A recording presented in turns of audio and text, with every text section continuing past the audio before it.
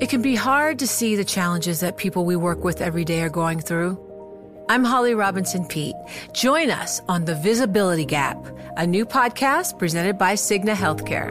Download it wherever you get your podcasts. The countdown has begun.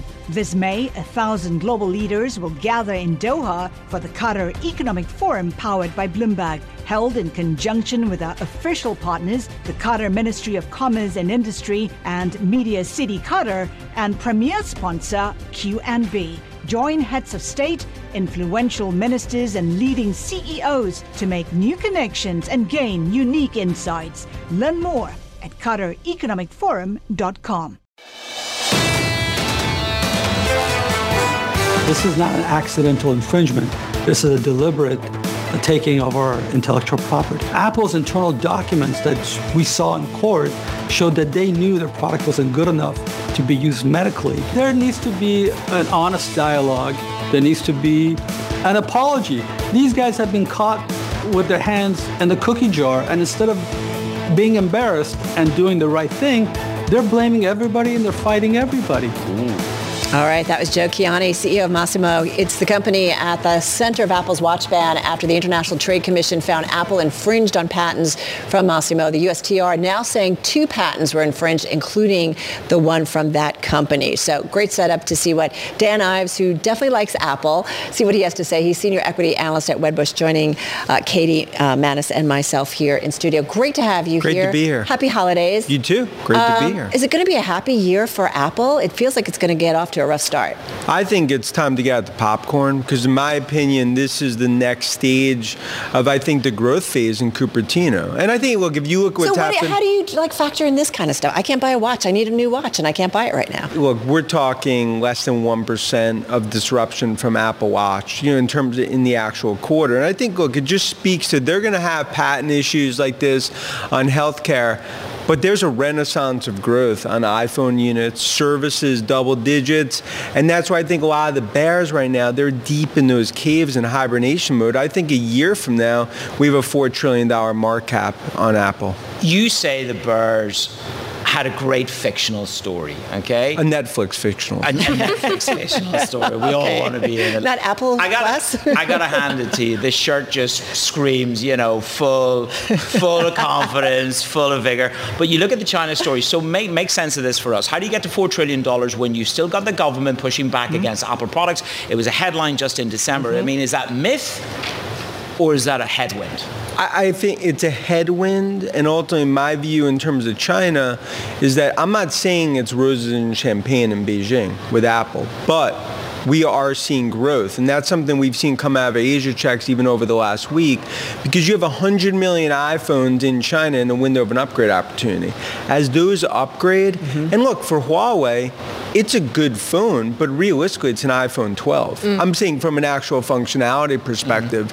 So I do think that it's a headwind they have to contend with, but it is the hearts and lungs of the Apple story. And that's why a lot of the bears at 500 billion, a trillion, trillion and a half, 2 trillion. Well, they're whipped now, aren't they? It's all about the China. 3 trillion now. It's all 3 trillion, I think, going to 4 trillion. It's always about that big bad wolf, the China story. And the actuality, China has actually been fueling the engine.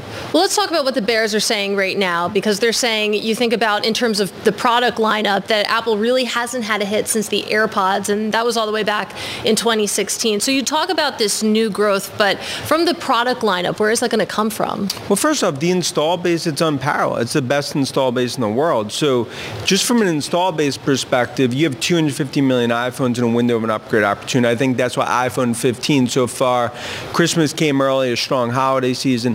But for 2024, and Gurman's talked about this as well, I believe you're going to have not just new phones that come out from an iPhone 16, but we believe you're going to have the iPhone App Store, which is going to be an AI app store focused on AI apps.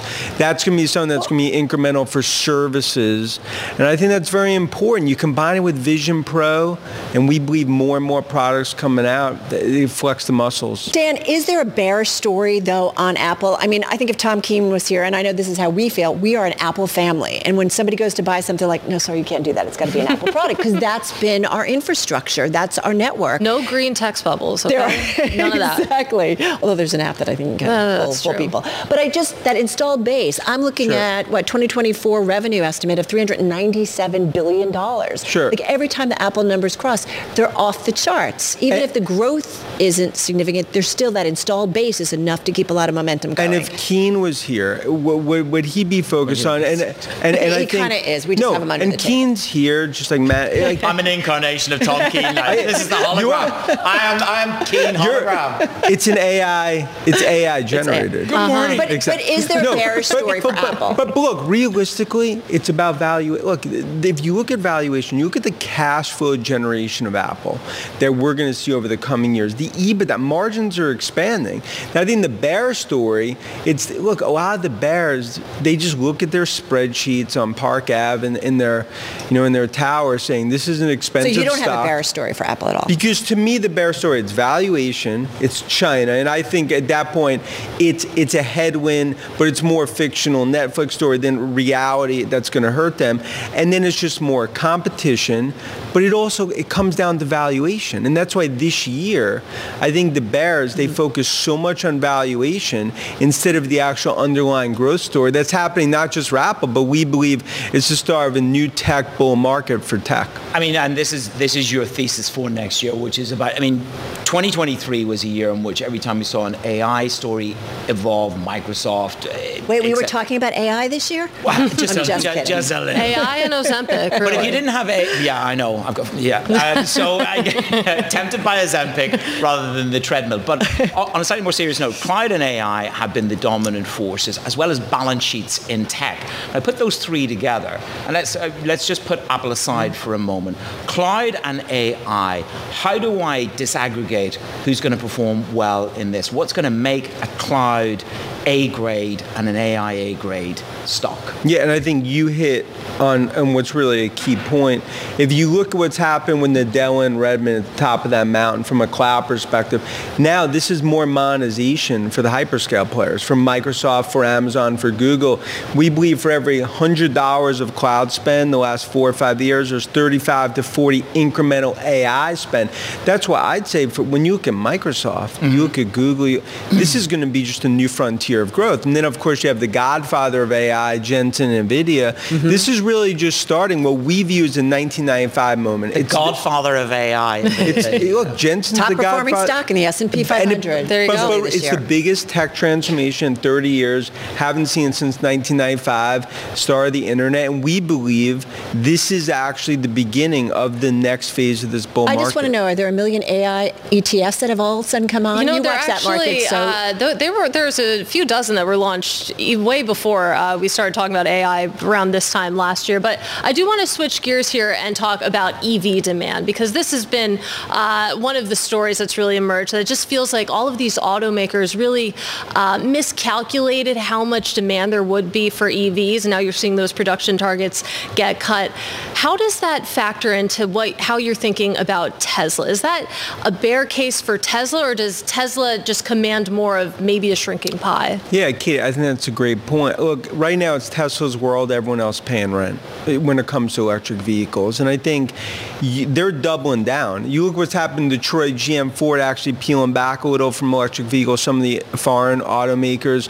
Look, demand's definitely softened. Price wars have come through, but a lot of those storms have now passed. I think for Tesla specifically, unit volume looks strong in China. I think there's going to be a record quarter for China, in terms of Q4. You go into next year, I think demand actually starts to accelerate a bit relative to where people thought. I think for the overall industry, it's still a massive transformation, but now you're starting to maybe peel back a bit in terms of, okay, this is not going to 40% penetration, maybe it's 25, 30. Dan, 30 seconds. China is the rallying cry of the bears when it comes to Apple. So too when it comes to Tesla. You think about all those Chinese EV makers. How does Tesla compete overseas? They've done it. I think a lot of the price war, this was a poker move for the ages by Musk. Cut prices, focus on units.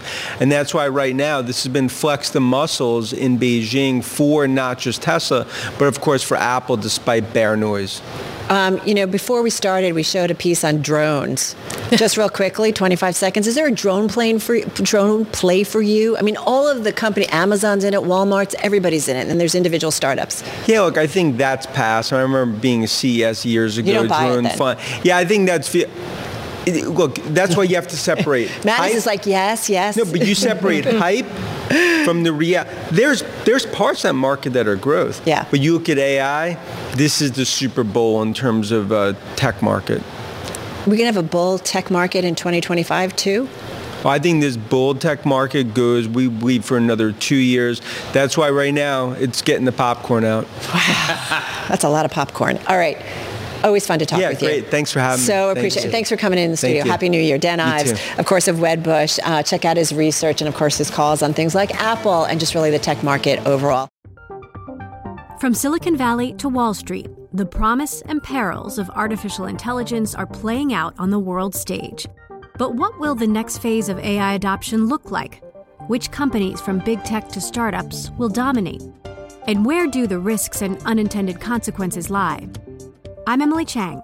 Join me at Bloomberg Tech in San Francisco, May 9th, to answer many of the industry's burning questions, alongside Snap's Evan Spiegel, Xbox President Sarah Bond, OpenAI's Brad Lightcap, top researcher Dr. Fei Li of Stanford, and many more. More details and just a few tickets left at Bloomberg.com/TechSF.